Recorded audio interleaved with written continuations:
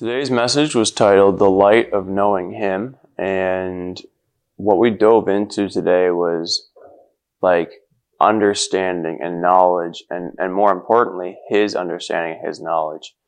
And the Greek word we talked about today was epignosis, and this essentially is an even deeper knowledge, which is what we would call revelation.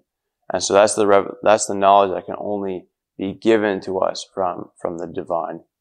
And so we're talking from Ephesians chapter 1, and we go down to verse 15, and this is where Paul was telling the church in Ephesus that ever since I've heard of your strong faith and your love for God's people and just kind of what they have been doing, Paul says that I have not stopped thanking God for you, and I pray for you constantly.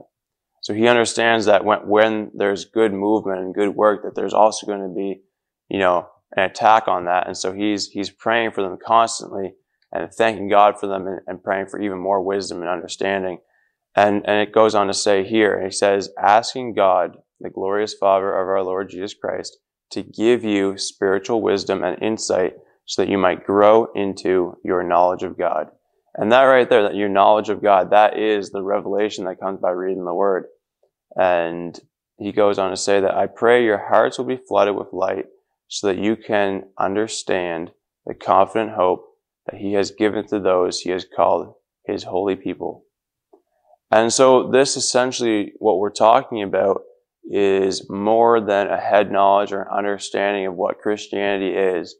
It is a deep knowledge and a deep revelation that results in, or is the result of, it's very interchangeable with a solid faith.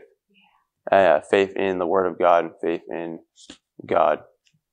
And so I will jump now to 1 John in chapter 1 and verse 5.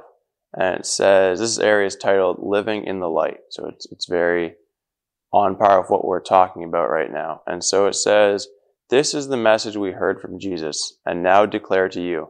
God is light and there is no darkness in him at all. And it continues to go on. And it says if you see someone living in darkness, that means, they are not living in God's light, because if God is light, there cannot be any darkness in him. And so if we're living in the darkness, that means we're not living in his standards, or we don't have the knowledge of what our lifestyle should be.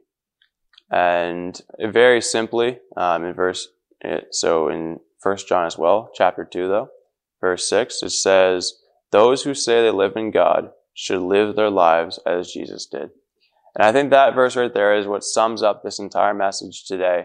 And it says that if we truly love God and we truly have that knowledge, and so this is what we're talking about, that revelation, then we should live our lives as Jesus did. And if we're not doing that, that means we need to dive deeper in the Word and gain that revelation for ourselves, and then that will allow us to shape our life like Jesus.